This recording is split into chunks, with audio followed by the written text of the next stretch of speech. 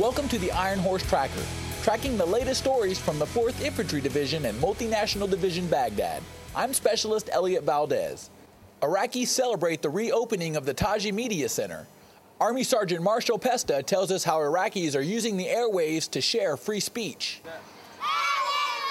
Schoolchildren in Taji welcome dignitaries from the local area, including sheikhs and leaders of the Iraqi Army, Iraqi police, and U.S. military, to the grand reopening of the Taji Media Center. The Taji Media Center runs a radio station that promotes peace and reconciliation. Ali Booni, the center's director, says Iraqis need to put aside sectarian violence and hopes his voice makes a difference. Now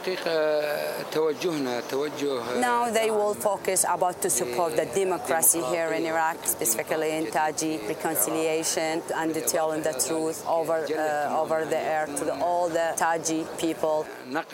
The station started broadcasting last year, but thanks to help from Multinational Division Baghdad Soldiers, they were able to move into a new building and obtain better broadcasting equipment. The 2nd Squadron, 14th Cavalry Regiment Executive Officer, Major J.D. Heifel, believes the station's free speech, much like in the States, is a right that should always be protected. I think it's a step forward for the local government here and the local people of Taji, and it represents progress, which is always a good thing. With the sheikhs from Taji, Tarmiyah, and Horabash, both Shia and Sunni, coming together for the ceremony, soldiers say the peace process seems already apparent in Taji. Reporting for the 2nd Striker Brigade Combat Team, 25th Infantry Division, I'm Army Sergeant Marshal Pesta, Multinational Division Baghdad Public Affairs. And now, this week's Moment of Valor.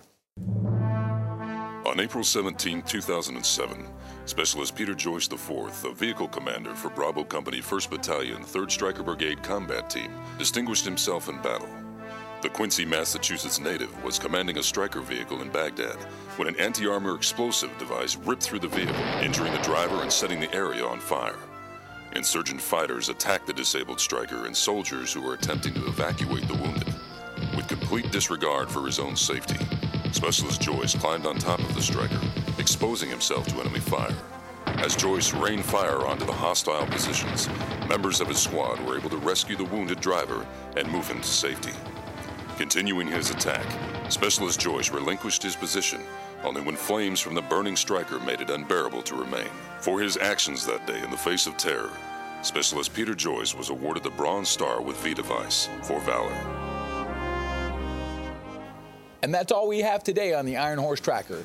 Check out our website at www.hood.army.mil/4ID. I'm Specialist Elliot Valdez.